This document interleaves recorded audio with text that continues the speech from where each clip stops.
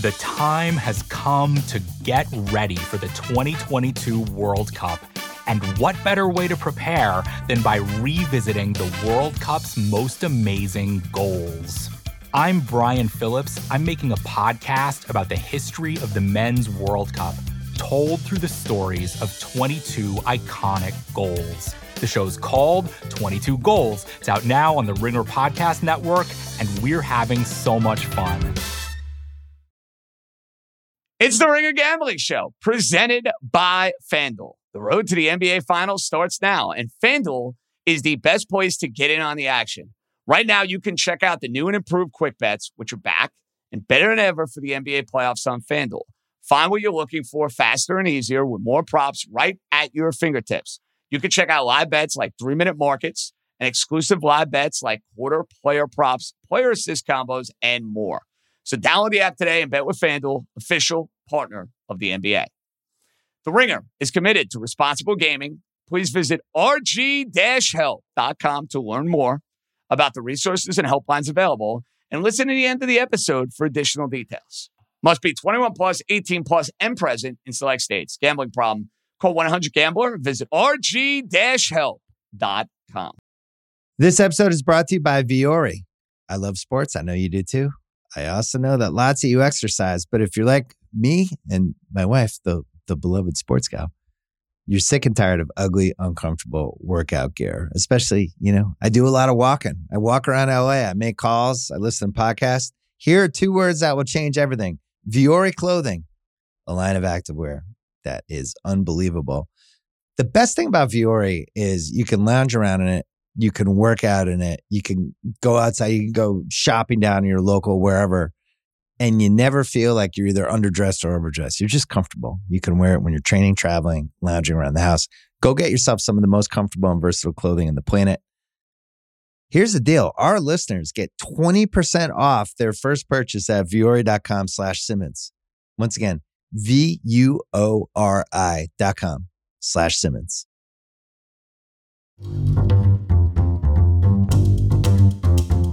Welcome to the Ringer Gambling Show Friday edition, an action-packed show for you guys. We're going to run down some of House's favorite bets, get a couple of mine in there, get your favorite bets, see what House agrees with on that front, talk about all of the bets, plus obviously some other big games that are being played this weekend, and dive into the Baker Mayfield game from last night. Baker Mayfield, absolutely a miracle worker for Sean McVay. House, I have no idea how he did it, like off the top rope. I don't know what the hell I was watching there, because I don't think it was possible that he would have been able to get inserted into the game, let alone play as well as he ultimately did at the end there. Definitely some of the plays that he had, some of the throws that he had, the miscommunications killed a couple of drives, right? They killed a couple of drives because he underthrew one guy just into the dirt because he didn't know the route. He ran the wrong way and he took a sack. Like, these are drive killers in general. But, I mean, man, he more than made up for that at the end for the LA Rams and really, made history. I think a lot of us are going to remember that game that he came in there and performed that way. And we watch years of football, and we're going to have hopefully a long life and watch years to go. And that's going to be a memory that's going to last in our minds, I think. I'm okay with having Baker Mayfield along for the ride. I like him in this role. Like, this is the beauty of sports. And you talked about history. Like, literally, look at this. The 98-yard drive was the longest go-ahead touchdown drive that began in the final 2 minutes over the past 45 seasons. I mean, history being made out there, and Baker himself, he completed 15 of 20 passes in the fourth quarter, the second most completions in any quarter of his entire career. So we got to witness something special, and that's the beauty of sports. Now, as gambling guys, I had the Raiders in a couple different kind of pieces of action at the beginning of the week before Baker Mayfield was, available on the market in any way, shape, or form. And I had to move off of those positions yesterday. And I ended up happily playing a tiny bit of Rams money line, but definitely played Rams plus the 6.5 once Baker was in the mix, just because of the uncertainty of the situation. Now, there was a tweet from last night. I'm going to read it to you. Let me see if you're... Josh McDaniels' Raiders literally have lost games to an interim head coach who never coached in the NFL and a quarterback who didn't know the playbook.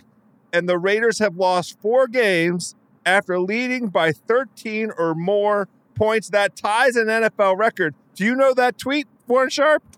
I do know that tweet because these fingers typed that tweet last night.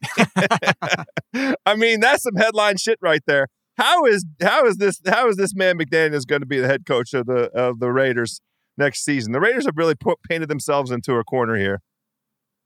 I don't know. It's bad. Look, this is exactly. We'll talk about McDaniels in a second, but this is exactly what we were discussing earlier. I tried to share this with you guys. You guys should know this. You, like the listeners of this show, whether you're hearing me on Wednesday or hearing me on Friday, you should know this.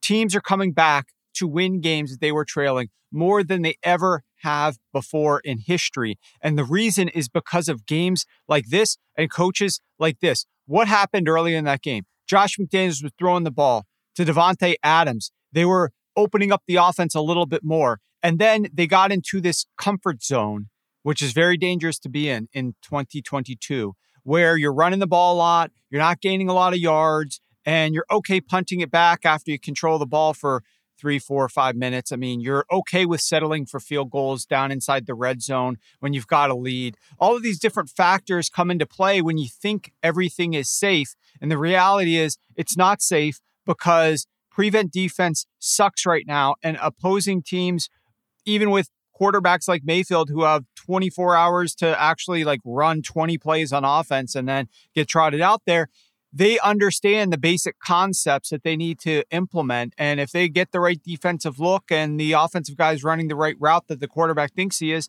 there's an opportunity to have a completion or to throw a touchdown pass to win the game. I mean, these coaches need to put their foot on the gas all 4 quarters. No lead is safe, not because offense is going crazy in the NFL, but because of the way the defenses are going to play your offense and the likelihood that you're going to be kicking the ball back to your opponent if you are not playing as hard as you can offensively to try to continue to gain first downs and being aggressive. Now, for McDaniels directly, I mean, like, I never bought into this guy as a coach. I like, there are certain guys like Todd Bowles, right? Great, brilliant defensive mind. Probably not a head coach. Dennis Allen for the Saints. I mean, we talked about this on earlier.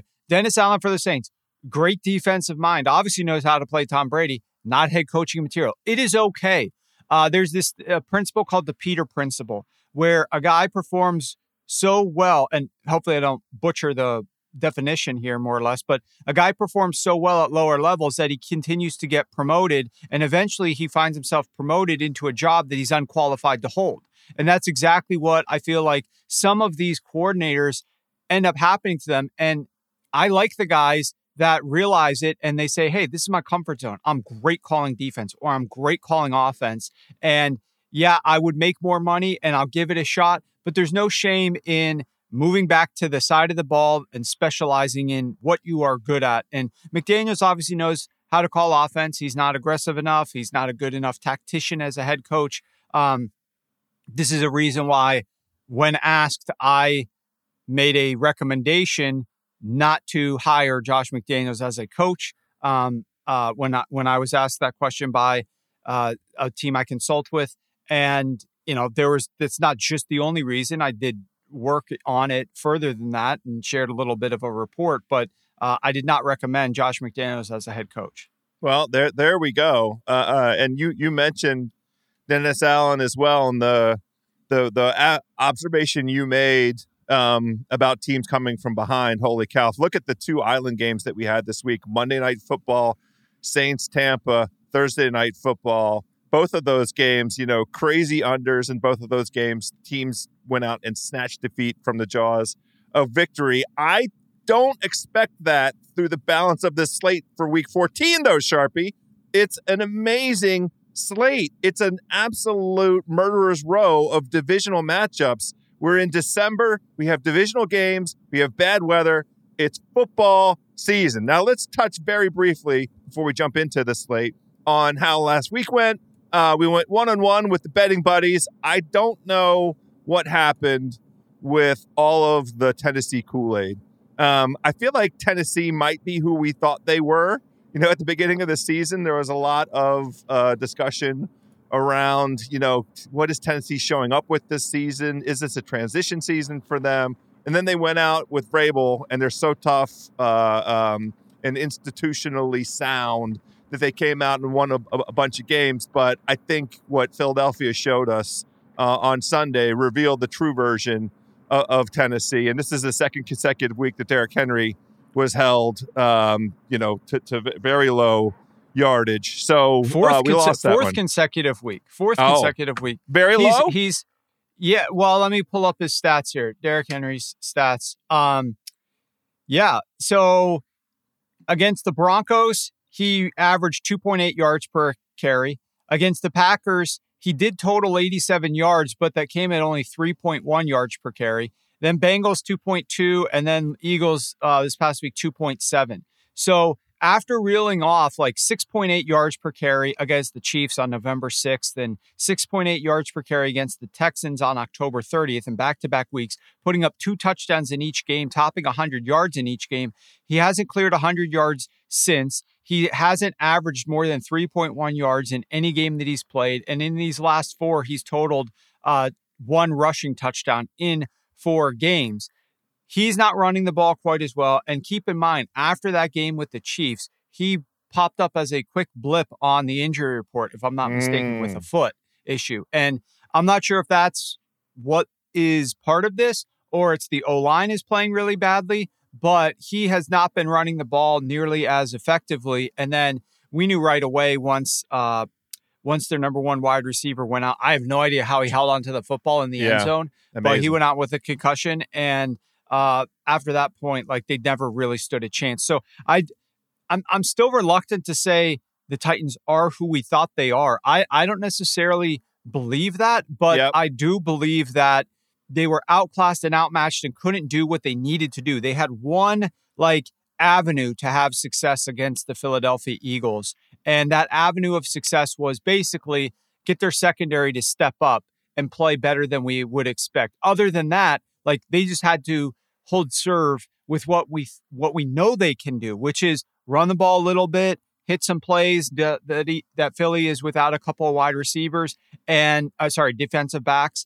And once your number 1 wide receiver for the Titans goes out, boom, that takes away the ability to have some explosion down the field. And then when Derrick Henry is averaging 2.7 yards per carry, and then you get down by 14 points, I mean, lights out. So will they perform better? They absolutely own the Jacksonville Jaguars. In the last 10 games, the Tennessee Titans are 9-1 against the Jacksonville Jaguars. They need to win this game, but so does Jacksonville. And so I think this is going to be a really interesting chess match here, and it's going to get pretty dirty and gross, and it's got a low total like a lot of these games. And you said you see good games on the board here. From a betting perspective, though, how do you feel? Because I am seeing less opportunities this week than on a typical week. I think this card is relatively gross. I had a super hard time coming up with angles that I absolutely love this week. The only bet, and we'll get to it later on, involves 2 divisional leaders that are underdogs that I've teased up to 2-score games because of a lot of the features of the December divisional matchups, because of the low scoring environment that tends to accompany those. I'm not going to reveal that teaser yet, but that's really the only thing I could come up with. Otherwise, I'm just looking at the card and coming up with unders, under. And I don't want to play a bunch of those, notwithstanding the balance of the season, because of the regression possibility, just like last week, where week 13, finally, we had favorites went, I think, 13-1-1 straight up and 10-5 against the spread. So I just want to be careful out there. 7 divisional games. Every one of the divisional games involves a leader of the division. So you just mentioned the Jacksonville, Tennessee. Tennessee can't afford to lose any more games, although they still, notwithstanding the fact that they 3-game losing streak would be bad, they'll still be in first place in the putrid AFC South. That game is not on my card as anything that I want to play. I don't know what's going on with the injury situation. Both Tannehill and Lawrence finished up those games as potential sort of injury candidates last week, week 13. Is there any indication injury-wise for either one of those guys? Tannehill should be fine to go. And Trevor Lawrence, he is a probable. Like, I don't know yet what Friday's practice report is going to show, but we do know that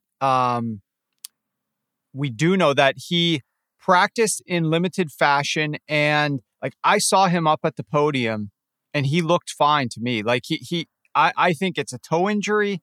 I think he's going to play through it. I mean, Austin on Wednesday suggested that they might just sit him because then they can get a better draft pick. But they're in the hunt here. This division stinks, and they're only 3 games behind the Titans, and they still have both head-to-head games left to go. I mean, if they sweep the Titans and win one more game in another game that the Titans end up losing, like, you're winning this division at the present moment if you're able to do those 3 things. So I think this division is there for the taking, and I do think both these quarterbacks are going to play. Okay. Well, that will be good. I think we've spent plenty of time on the one for the ages, Jacksonville, Tennessee matchup. Let's jump into a bunch of these really juicy marquee divisional doozies, though. And we have 2 that feature teams that have superior records as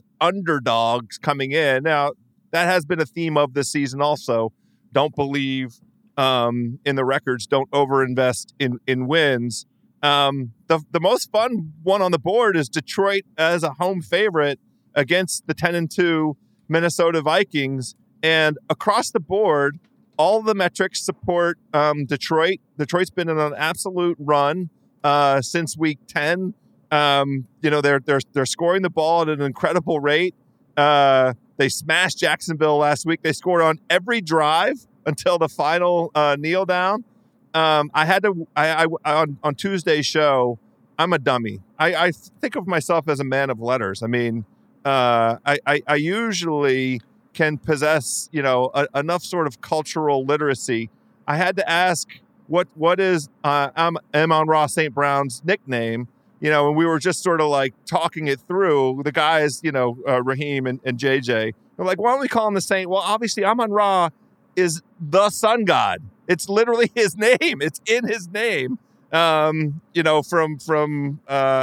botch the reference, but so the sun god, when he plays, that defense cooks. They're like 7th or something in some of the advanced analytics. They have, I think, a superior point differential. And what I'm really looking forward to is just a high scoring affair in a dome. Now, I know Kirk Cousins at 1:00 has been okay, but you know who else has been okay at 1:00? Jared Goff, 25-13 against the spread since last couple of years, covering 5 in a row in 2022. So great matchup. And I like Detroit, but what I really like is just seeing these 2 teams go out and score a bunch of points. And I'm fine with playing the over. It sits at 51.5 right now.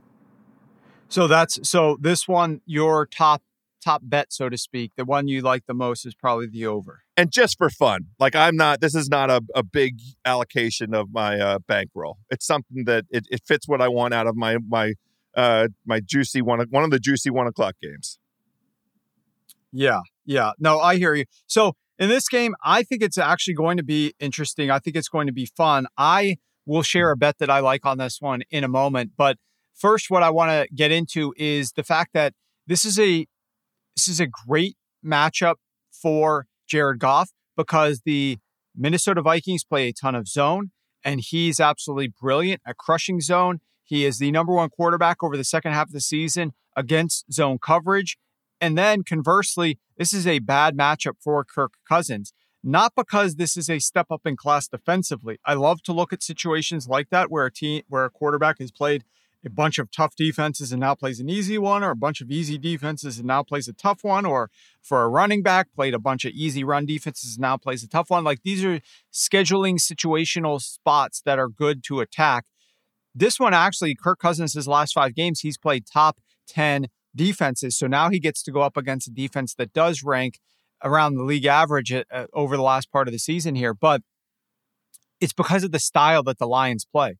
A lot of man, a lot of blitzing, and Cousins has massive splits versus man. Cousins has massive splits when teams decide to blitz him. And he drops from one of the better quarterbacks to one of the worst quarterbacks in the NFL in terms of his completion rate, his yards per attempt when he's blitzed, or when the defense plays man. And for those reasons, like, if you look at what the Lions did against him in week 3 when they blitzed, or when they played man, Kirk Cousins stunk. It's when they played zone or when they weren't blitzing that Cousins actually was doing enough offensively to move the ball to end up putting themselves in this ability to come back 14 points unanswered in the fourth quarter to win the game that the Lions led in Minnesota. I think people forget about that game because it happened so long ago, but the Lions were up 14-0 in that game in Minnesota. Everybody was shocked, like, what the hell is going on here? The Lions are beating the Vikings 14-0. But from that, there's a lesson. We also know that there's a lesson from when the Jets played them last week, because when the Jets mounted their comeback in the fourth quarter and really shut this Vikings offense down, they upped their percentage, their play calls of man coverage in the second half of this game. And they really slowed down Kirk Cousins and this Vikings offense to a crawl. So Jets did a great job of making adjustments in the second half to increase their use of man coverage. And we know the Lions play like amongst the top in the league to begin with in man coverage. So I think this game's going to be a challenge for them. But I do think that Goff, with Amon-Ra, with Swift getting a little bit healthier, with this O-line there, I mean, the most fraudulent part about the Vikings, beyond the fact that they are able to win all these games by one score, is their defense. And I think that the Lions are poised, since the game's at home especially, to take advantage of that. You can see it right now at FanDuel, over 26.5 for the team total for Lions points is at -124. I really like that bet. Well, they're averaging almost 32 points a game, and the only reason in their last 4 games, 3 overs and 1 under, the only under was the stinky Giants only being able to score 18 points against the Detroit defense. Otherwise, they've been on a run, and we've been watching it all season. They've been these fun track meet games, and that offense really does get cooking. What's the offensive coordinator's name? Is it Ben Johnson? Yes. Yeah, that kid, he's on the radar. Like, he's on the come up. You see him. I was so impressed after watching what they did to the C-words very early in the season. He was just outclassed Jack Del Rio. Washington didn't have any idea what the hell was coming, but that's going to be fun. And the market is absolutely on the money with having Detroit favored here. All of the numbers support it, and your game script supports it as well. So I'm on the over with a small play, and you like the team total over 26.5 for Detroit. Yep. So let's move. I want to jump ahead. Yeah. I want to move to one of we'll come back and tackle some of the other games. That was one of my favorite bets of the week, in fact, was the over 26.5. I know the card kind of stinks. What is one of your favorite bets of the week? What is this teaser that you have floating out there? Well, that's my absolute favorite of the entire week. And that is, we already touched on it. I love the idea of Minnesota teasing them from the 1.5 through the 3 and the 7 up to 7.5. Because of all of the dimensions of one-score games that have been prevalent for really both teams, for both Detroit and Minnesota throughout the season. But all of their games, when Minnesota and Detroit play, it's always a one-score game. And it's a divisional matchup.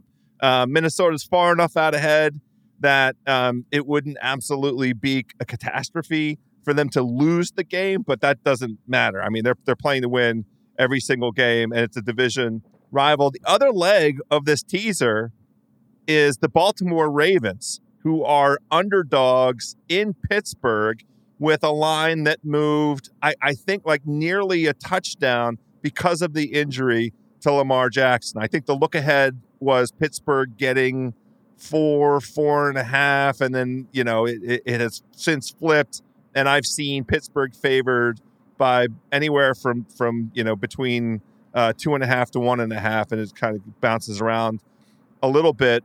This game is just your classic AFC North. It's a brawl. These two teams know each other so well. Every time they play, the total, it's on the money. It's 36.5. Like, everybody knows what's going on here. So let me have a 2-score teaser leg in favor of the Ravens. Now, Huntley, he's 1-3 straight up, but 3-1 against the spread. And Harbaugh, as a divisional underdog, has a great record. And this is just going to be a bare knuckles brawl. I think one side or the other wins by a field goal. So I love grabbing through the 3 and the 7 with the Ravens as the other side of the teaser leg there. How are you sizing up this Ravens-Pittsburgh game? It's a tough one to handicap, it feels like. It is tough because of what Lamar Jackson means to the Ravens and the lack of talent that they have surrounding him. And I know that Huntley is in the same vein as Lamar. Like, he's a scrambling quarterback who is familiar with the offense and can get them to a certain threshold of what they want to do offensively, right? He can get similar, but he's not as explosive as Lamar. And I do have concerns with their ability to have success without Lamar Jackson. That's been proven out over the course of the end of last season. Now, they were in a similar position. I believe that they were the number 3 seed before Lamar Jackson went down last year. I wrote about it in my book. I would have to open to the page, but more or less, I think that was the case. And then he goes down with injury, and then they lose all the remaining games that they play without him, and they fall out of playoff contention. And it happened right about this same exact time last year. So for those reasons, I have my hesitation. However, as a teaser leg, I think this one is a good one. And my logic there is you got a Pittsburgh Steelers team, well, in part logic. Steelers played back-to-back games in domes against defenses that were, like the Indianapolis Colts are a decent defense, but they're not great. They're good. And the Atlanta Falcons are terrible. The Atlanta Falcons decided to bench Marcus Mariota after that game because of how inefficient he was throwing the ball to open receivers down the field. There were opportunities. Atlanta was able to run the ball to some marginal extent to try to do something in that game. They just couldn't get over the hump. And I was a Steelers backer there. I bet the Steelers team total over. So I was expecting in the first half. So I was expecting the Steelers to come out and perform in that game, and they did. But outdoors against the Baltimore Ravens, who have had a little bit of time here to prepare for what they're going to get out of Kenny Pickett. I think this game is going to be that old school AFC North field position, make your field goals, don't turn the ball over type game. And it's not that the Ravens offense is exciting at all or open or able to score. Like, if they get down, they're screwed. They have to keep this game within arm's reach of the 7-point teaser window. They can't afford to get down by double digits or there's no shot of them coming back. But as a teaser leg, I can get behind this one.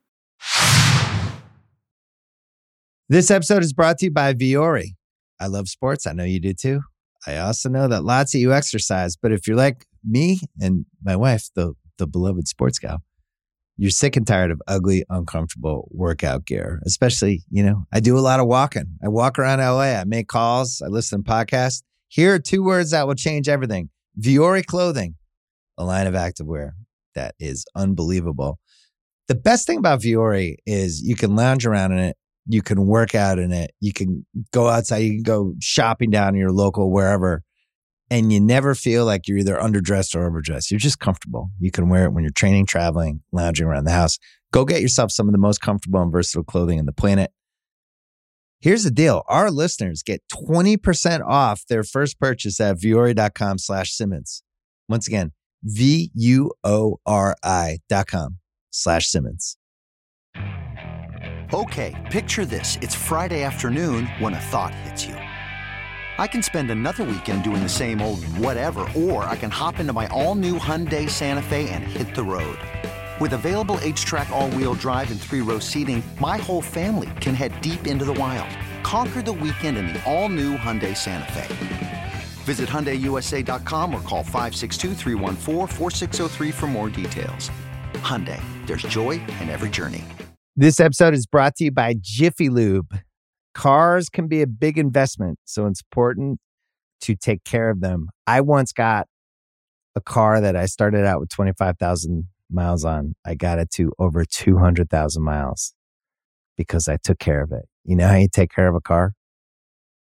You take care of the maintenance, the oil, the brakes, all that stuff. And if you don't, you can have a car just completely fall apart. When your car needs maintenance, head to Jiffy Lube. They provide automotive excellence at speed. Get your oil change, brakes checked, tons of other multi-care services. It's all done by expertly trained technicians who actually care about taking care of you and your car. Jiffy Lube, car more. To find coupons and start an instant online estimate, visit jiffylube.com.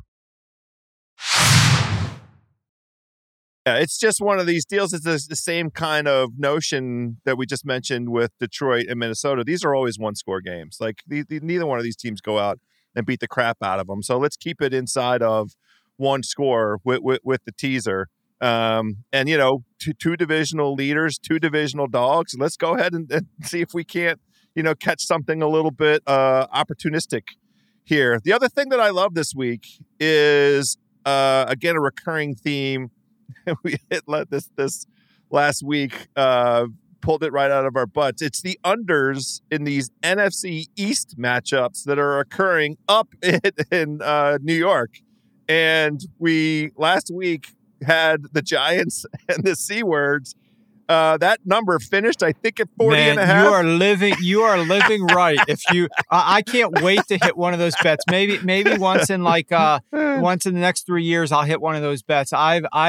I'm always on the way opposite end of bets like that, but that was a beautiful under. You probably had like 40 and a half or 41, something like that. And the game is sitting there 20-20 headed to overtime, and nothing is scored in overtime. Absolutely. Like, you are doing something right in your life, Joe House. Well, I was prepared to lose that money, and I would have been fine with it if Washington had kicked the field goal. That would have been a wonderful outcome. But look, the reason it was around that number is because of kind of the script that we imagined for that game. And I think we're going to see something similar to that in this Philadelphia at the Giants. Philly's laying 7. The total there is 44.5. And I think this is a game where Philadelphia, to their immense credit, a very quick aside, what they did last week to Tennessee by saying, oh, Tennessee, you're going to take away the run. Okay, we have a quarterback that we trust. Watch this. And especially in the first half, the frequency with which they threw the ball, and Jalen Hurts was so accurate. Really, he deserves to be in the top 2 or 3 position that he occupies right now in the MVP discussion, because his development over the course of the season as a passer of the football has been extraordinary. I expect to see a different game script, a game script that we're more accustomed to seeing out of Philadelphia this football season against the Giants, because they can do it. I don't think the Giants are going to be able to stop the multi-headed rush attack that Philly is going to show up with. Philly's defense has been improving. They got Jordan Davis back last week, so the run D went out and put the hammer down. You talked about what they did to Derrick Henry. And both of these teams want to, I think, try and control the game by way of the run. I just like, the 44.5 feels like, a couple points higher than what my mind's eye has seen in these matchups over the years between these two teams in December. So I like the under in the Eagles-Giants game. And I don't love laying 7, but Philadelphia could be a teaser leg. I'm not afraid of teasing Philadelphia from 7 down to 1. I think the poor Giants may have run the course in terms of all of the successes that we've seen from them this season. Do you have any handicap on this one?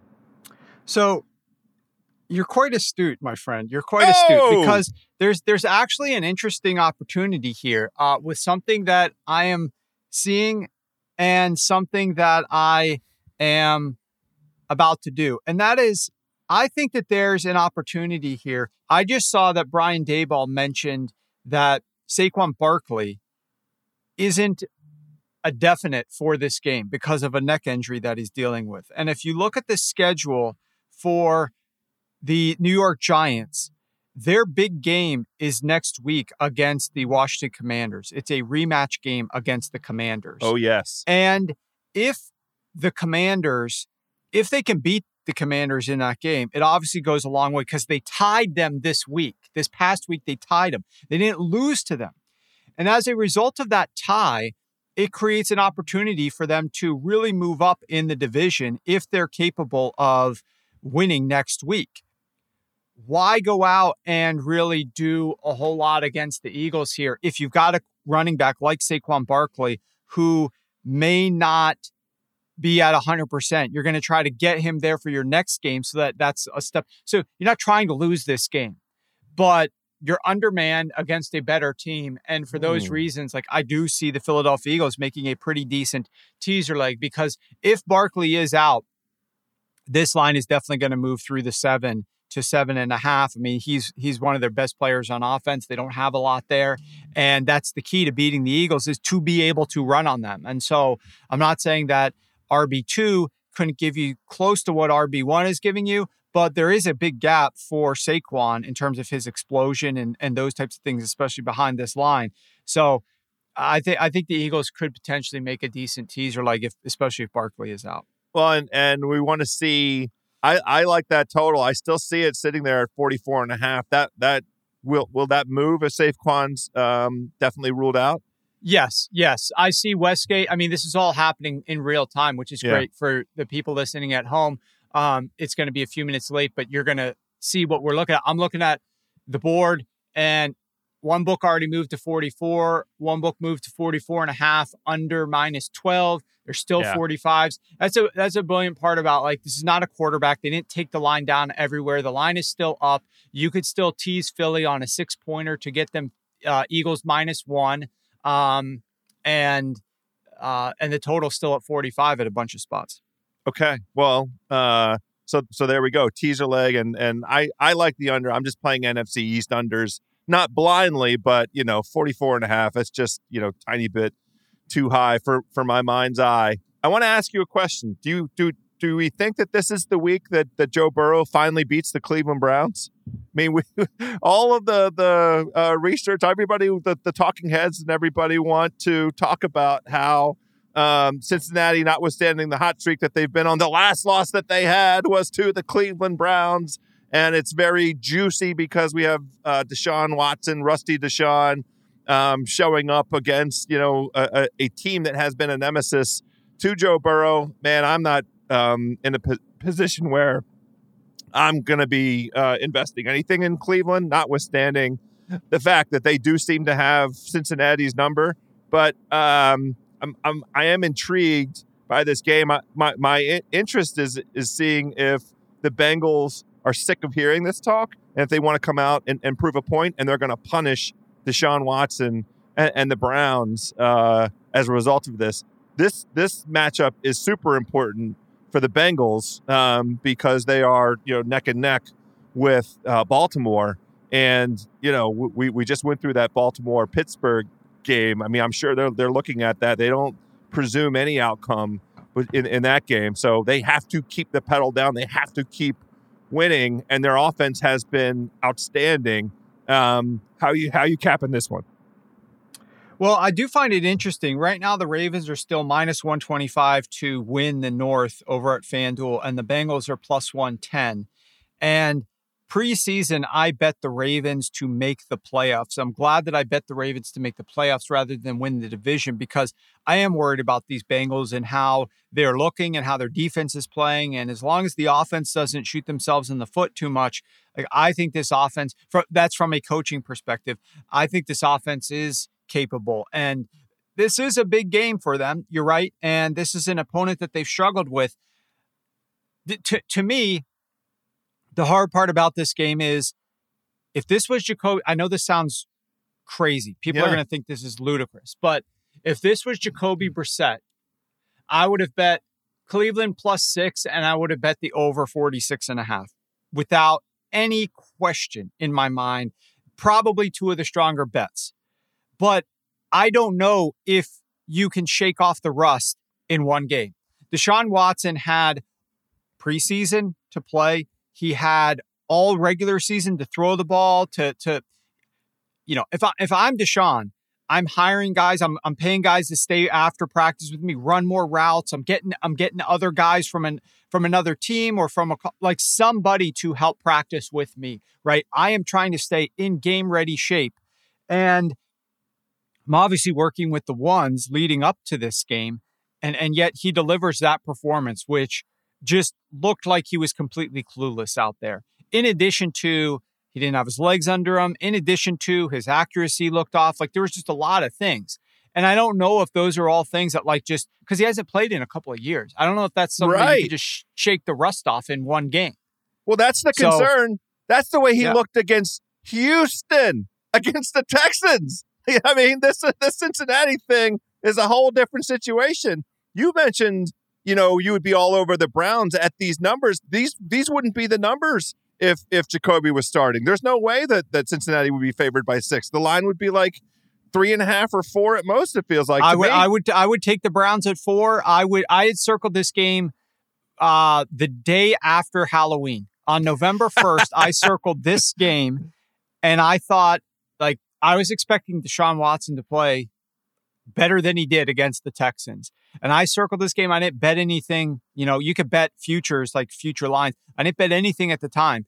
But I circled this game, and I set an alarm on my phone. I set alarms on my phone. I'm crazy like that. Sure. Like games that I want to look at into the future. And I had an alarm for Sunday at 7:00 that this Cleveland versus Cincinnati popped up at 7:00 on Sunday, just to remind me. I already knew, obviously, but just to remind me. And yeah, that's the frustrating part here, because I do believe Kevin Stefanski knows how to coach against this defense. I do believe Kevin Stefanski's defense knows how to play against Joe Burrow and frustrate him and get enough pressure. And so I think it's going to be a great, entertaining game. The line certainly says that this is the week that Joe Burrow should be able to get his first win against his in-state rivals.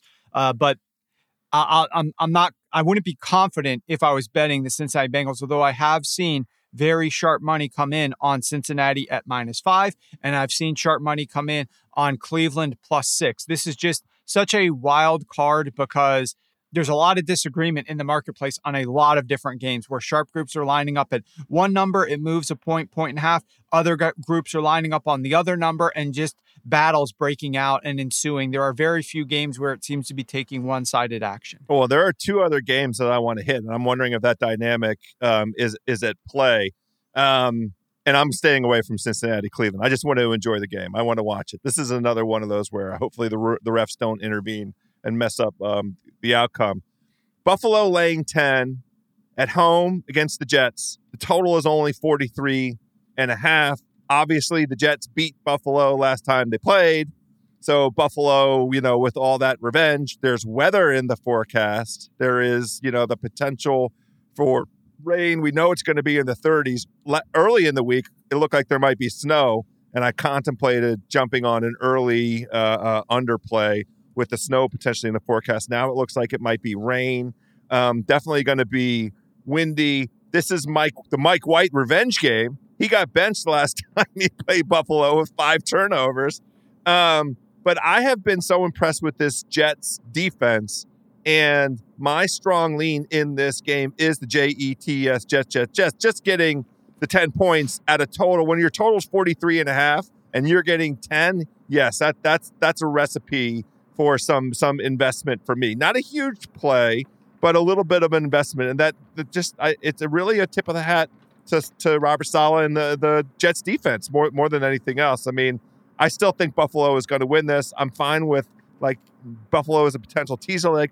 Buffalo as a leg on money line parlay, which I might finally play now where we have some of these divisional games occurring. But the Jets defense, league low 26.6 yards per possession this season, and opponents only scoring on 30% of their offensive drives, and Buffalo's had red zone difficulty. So it's a ton of points when your total's 43.5. You have an angle on this Jets-Buffalo game?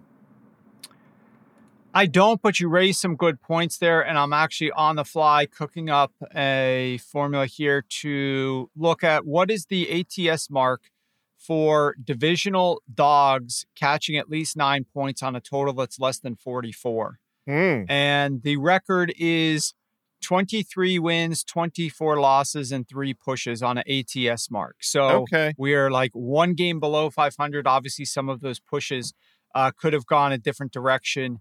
And it is better. Well, if you scrap week 17 from the mix, then you're going to have actually a losing mark catching this many points. And I guess the old saying is there's a reason why they're giving you this many points on a low total to try to bait you into taking the underdog here. But I don't have a position on this game, and I don't know that I'm going to. Certainly, the problem with Mike White against this defense is they are not susceptible to play action, which the Minnesota Vikings last week, who he played, the Jets are using more play action with Mike White, and the Vikings defense is the worst in the NFL against play action. This game, the Buffalo Bills do not have a susceptibility to play action, and so I don't think that's going to be beneficial. The challenge, though, is, and the Bills defense is a little bit healthier. The interesting note here, though, is that you look at a team the way the Jets played. Last week, they go against the Vikings. They go to the red zone 6 times, convert only 1 touchdown.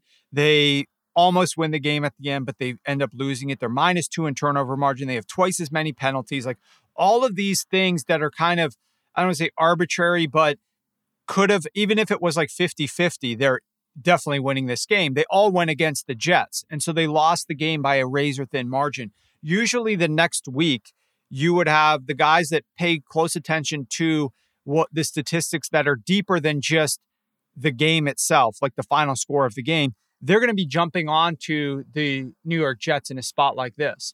But the line was opened at 9 and is now up to 10, which tells you that they're not buying into what the Jets did. They saw the Jets first half where they didn't really do much. They saw the second half against a bad defense where they were able to move the football against the Vikings. They're not buying into it. Still, I'm not laying the points with the Buffalo Bills here. I don't love the way that Josh Allen and the Bills are resorting more to just like handing the ball off on the ground. I don't know if that's going to work against this team. The weather could be ugly. You may have a little bit more running than they're used to seeing. And I don't know if that's going to ultimately see enough success against the Jets to get margin and keep margin, because those are the two things you need to do when you're laying points. You not only have to get the margin, but you have to hold that margin so that you cover the spread. Okay. Well, it's not a strong position for me. And speaking of not strong positions, I might need your help with this next one. I might need you to help talk me out of, because I really want to do this. I really want to back Sam Darnold on the road. The version of what we saw out of Carolina Panthers are on the road at Seattle. Seattle is favored by 4 points at the moment. The total in that one, 44.5. And I believe in the version of Carolina that we've seen this year when Baker Mayfield hasn't been part of the mix. They're 4-2 against the spread and 3-3 straight up without Baker. A competitive team, a team that, some folks, including our beloved pal, the Podfather, had slated as a potential underdog for NFC South divisional champ. Now, the Saints kind of ruined that for us this week. They kind of just kicked us right in the nuts with any possibility of anybody other than Tampa winning the NFC South. But Carolina, I'm not ready to go to sleep on them. J.C. Horn is back. And really, this is an opportunity to me to fade Seattle. I feel like maybe the Seattle is a tiny bit overvalued. Their defense was bad at the beginning of the season. Then it looked like they kind of straightened things out. But they have been awful. They played bad defense against Tampa. They played bad defense against the Rams. Both of those teams had some of their highest offensive metrics And the defense is, over the last month, they're back to being, a bottom 3 team. This is Seattle I'm talking about. They have no pass rush at all. I just slightly believe in Carolina's defense a little bit more. I think Carolina is going to put some pressure on Geno Smith. There are good numbers out there that show that Geno doesn't love the blitz, doesn't love pressure. So I'm in this position of having to invest in Sam Darnold. Do you want to try and talk me out of it? The thing I like about Carolina is they're coming off of a bye with Sam Darnold, having that extra time to prepare, knowing that he's the quarterback. And they just played 2 brutal defenses, right? They played the Baltimore Ravens and they played the Denver Broncos. And now you go up against the Seattle Seahawks, which we saw last week what this Rams offense was able to do against them. This is not a very good defense that the Seattle Seahawks have. This game's going to come down to one thing and one thing only for me, House, and that is, will the Carolina Panthers running backs see success on at least 35% of their runs? Can they maintain a little bit of success running the football on the ground and not have to resort just to the quarterback? Mm-hmm. Since week 3, there were 5 games where the Panthers saw their running backs record a success rate on the ground on early downs of less than 35%. They lost all 5 of those games by pretty wide margins in most cases. Every single one of the losses was at least by double digits, okay? To the Ravens, to the Cincinnati Bengals, to the Rams, to the 49ers, and to the Cardinals. However, in games where they saw their running backs record at least a 35% success rate on early downs, they went 4-1, averaged 25 points per game, and their lone loss was against the Atlanta Falcons in a 37-34 shootout that exploded late, but that the Carolina Panthers were in control of. We're up at halftime, but for a pick 6 thrown by P.J. Walker to end the first half. I mean, Carolina should have won that game, in my opinion. So that was a very tough loss, but they were 4-1 in their other games. It's going to come down to, can they run the ball? And the Seahawks have a below-average run defense. They rank bottom 10, and they've been atrocious the last 3 weeks against the Tampa Bay backfield. They allowed 164 yards. They allowed 273 to Las Vegas and Josh Jacobs. And then Cam Akers had 60 yards plus 2 touchdowns in his rebirth 2 weeks ago. So I think if Carolina can run the football, if you believe that they might be able to run the ball, Carolina is a good bet. 2-headed monster, Dante Foreman and Chuba Hubbard.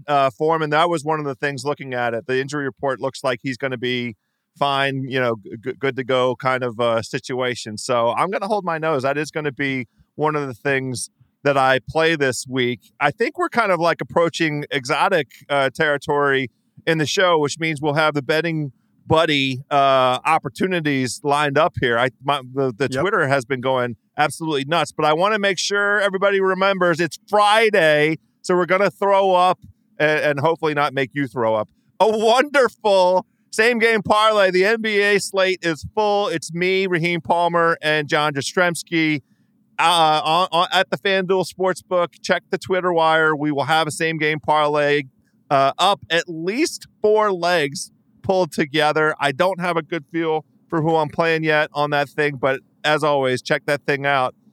Sharpie, I'm going to maybe play a tiny amount on a plus money line parlay because we're in this December divisional favorite territory, and we've covered all of these games. I'm going to do a little thing that I want to just tell everybody. It's going to be Philadelphia. It's going to be Dallas. It's going to be Buffalo. It's going to be Cincinnati.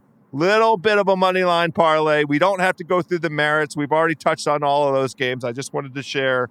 I'm feeling a little bit juicy. Now it's December divisional time, and I'm going to go ahead and get that in. But let's see what the people have for us. Yeah, this is always one of the best times of the show to find out what we can convince you of. Now, keep in mind, for all the betting buddies out there, that I, on Twitter, post the tweet to ask you what is your favorite bet. Then we start recording the show. You post your bet in here within that hour. We are going to get to your bet most likely. Now, the key is we're going to make you famous by choosing one of you. Your bet doesn't even have to win. We're going to make you famous. You can show your podcast, hold your phone up to your wife, your girlfriend, your brother, whoever, we're reading it out here on the Ringer Gambling Show. Call your name and your tag. But here's the other thing. You may be contacted by somebody else, and you may be getting something as a result of being the lucky one who gives us a good bet. So this is beyond just getting made famous on here. There could be something else in your future. I can't say that there will, but I also won't say that there won't be.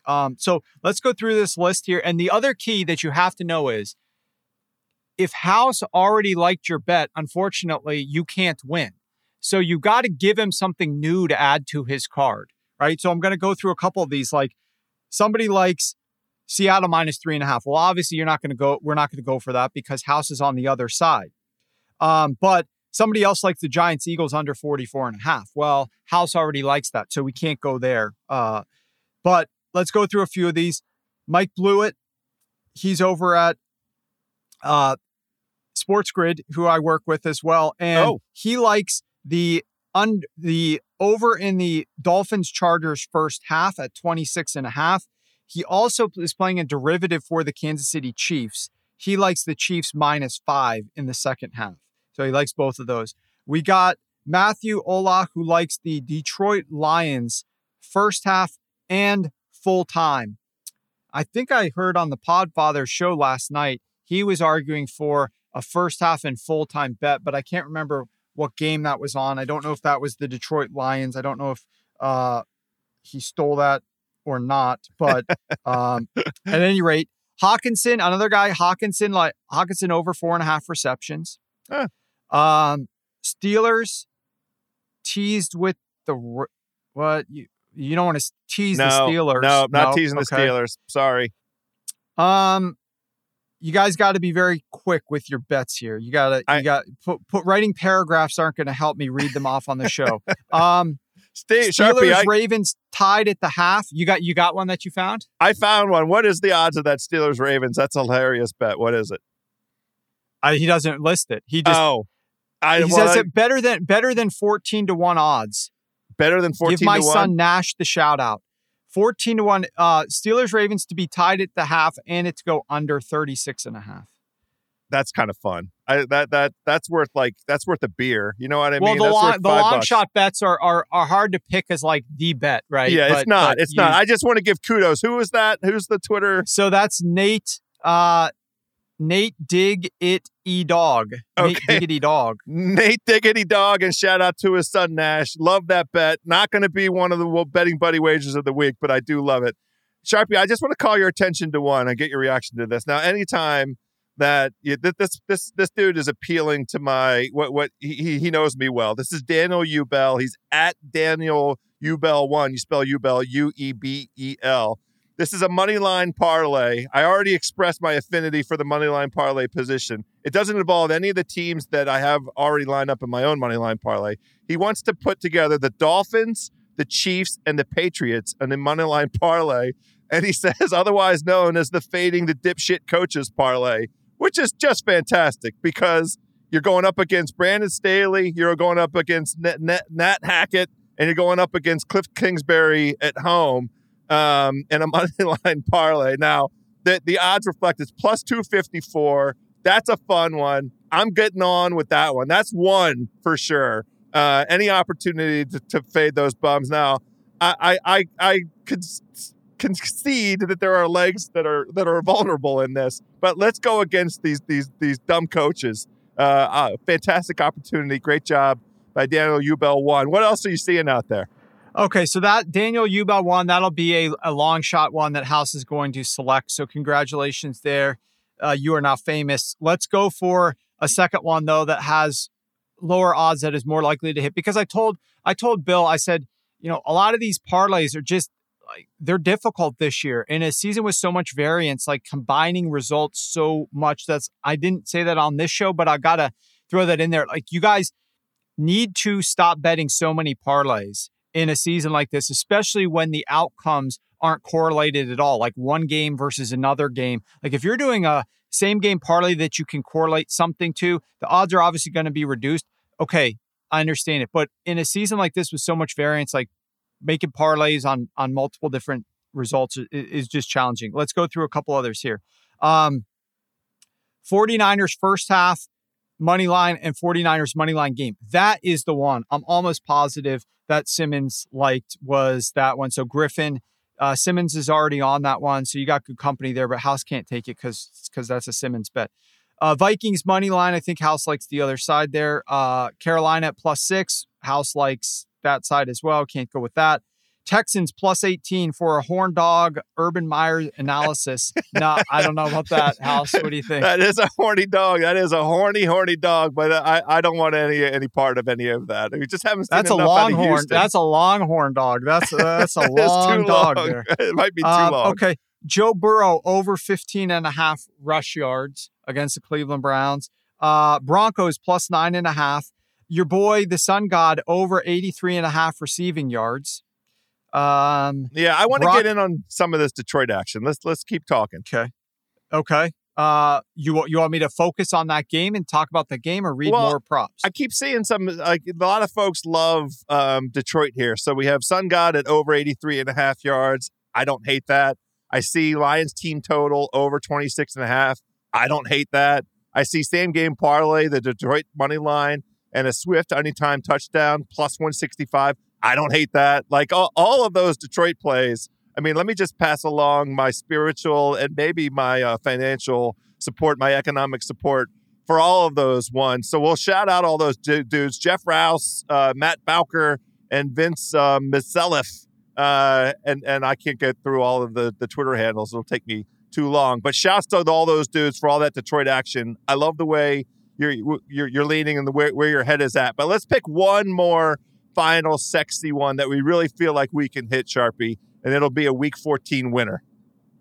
Okay. Do you have one that you've seen? We got Nick Chubb longest rush. We got Miles Sanders over total rushing yards at 61.5. We've got a couple guys like the Broncos, one that likes the Broncos and the under, which is correlated, and obviously that's what I believe that you should be backing if you're liking the Broncos to cover that game. Another guy here likes the Jets +10. Let's see, Rams +6. Amon-Ra over 7.5 receptions. And his nickname is the Sun God, easier to say and pronounce. Elite matchup, and has hit this number in 3 of his last 4 games.